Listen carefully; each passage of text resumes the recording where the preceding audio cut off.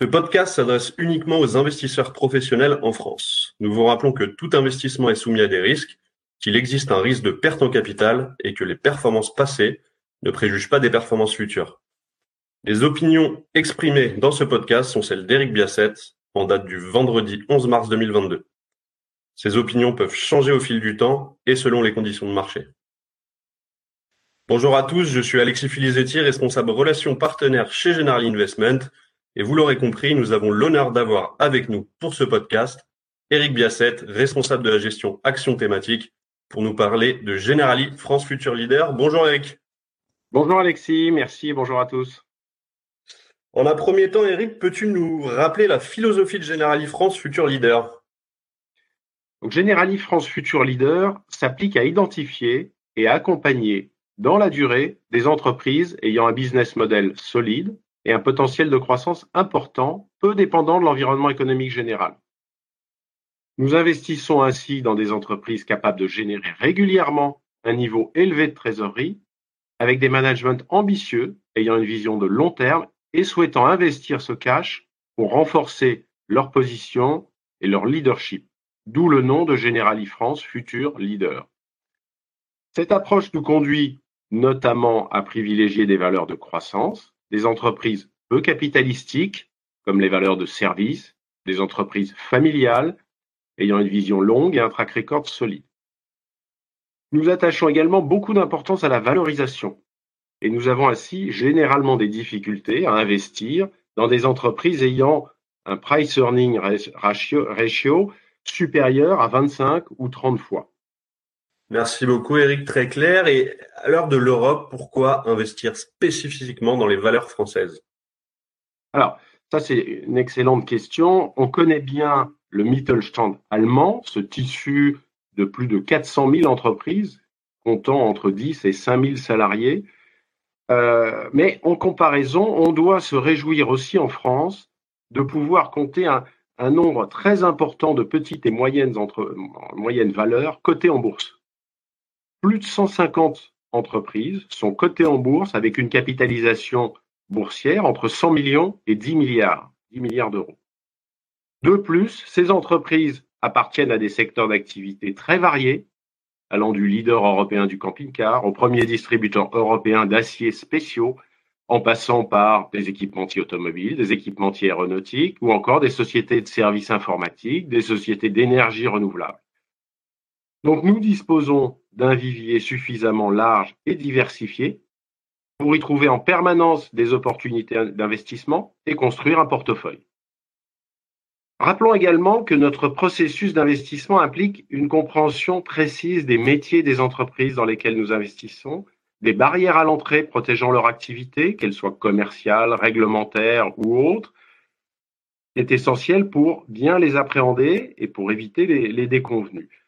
Ainsi, au-delà de la diversité de l'univers, notre parfaite compréhension du marché français, dans lequel nous investissons depuis plus de 20 ans, constitue un atout essentiel pour optimiser notre sélection de valeurs et donc nos performances. Merci beaucoup. Et alors, avec tous ces éléments, comment se positionne le fonds actuellement ? Alors, comme vous l'avez compris, nous privilégions traditionnellement des entreprises, des valeurs de croissance présentant une valorisation raisonnable. Cette approche reste inchangée.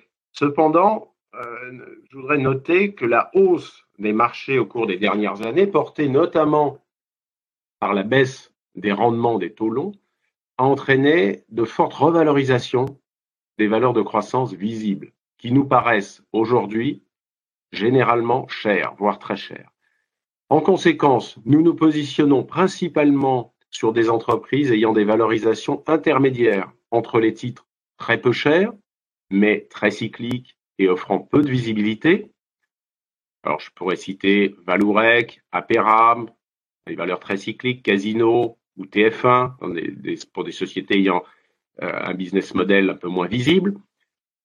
Et les valeurs de croissance défensive très chères. Rémy Cointreau, Neoen, dans le domaine des énergies renouvelables, ou Interparfums. On parle là de PER supérieurs à 50 fois les estimations de résultats pour l'année en cours. En conséquence, le price earning médian du portefeuille est actuellement assez bas, à 12 fois les résultats 2022 attendus. Alors, je peux rajouter que parmi les thèmes que l'on retrouve au sein du portefeuille, nous retrouvons donc le thème de la réouverture de l'économie. Certaines valeurs ou secteurs ont été stoppés ou fortement pénalisés par la pandémie. Leur valorisation a chuté, mais leur activité revient à la normale dès que les contraintes sont retirées. Par exemple, la gestion d'autoroutes. Eiffage gère, exploite des autoroutes. Dès que les restrictions sont levées, la circulation reprend comme avant. De même, les sociétés Gérant exploitant des chaînes de magasins comme la Fnac ou Maison du Monde retrouvent, avec l'ouverture de ces magasins, la situation d'avant. Deuxième thème, je souhaiterais évoquer des sociétés de services portées par des tendances de croissance de très long terme, notamment les SS2I, sociétés de services en informatique, ou les sociétés de conseil en recherche et développement. Merci beaucoup. Et alors, pour finir et illustrer au mieux ta gestion, est-ce que tu peux nous parler d'une valeur en particulier, s'il te plaît? Oui, alors je peux citer la société Sopra, qui est une société familiale, qui est la deuxième société de services informatiques en France après Capgemini, un petit peu moins connue, avec 6% du marché français, qui reste un marché très fragmenté. Après le rachat de Steria en 2014, Sopra est de plus devenu un leader européen dans le domaine de la transformation du numérique. Son activité est portée par une tendance forte à la digitalisation des entreprises, tendance de long terme. Ainsi, la croissance organique de ses ventes restera dans les années à venir supérieure à 5%. Sopra détient par ailleurs une activité de logiciel pour le secteur bancaire. Cette activité devrait progressivement renouer avec des marges élevées après plusieurs années d'investissements importants et de résultats nuls. Ainsi, la croissance organique dans le domaine des services, le redressement des marges dans le domaine des logiciels entraîneront une croissance des résultats du groupe Sopra supérieure à 10% dans les années à venir. De plus, la situation financière de cette société est très saine. La croissance externe devrait donc lui permettre d'accélérer encore cette croissance et son développement.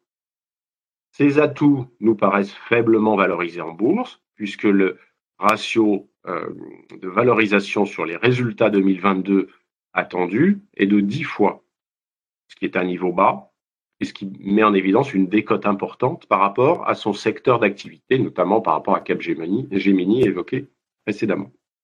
Merci beaucoup Eric, c'était comme d'habitude très intéressant et très clair. Merci Alexis, merci à tous pour votre attention et bonne journée. Vous pouvez réécouter nos podcasts sur Spotify, Apple Podcast et Google Podcast. Bonne journée à tous et à très bientôt pour une prochaine interview.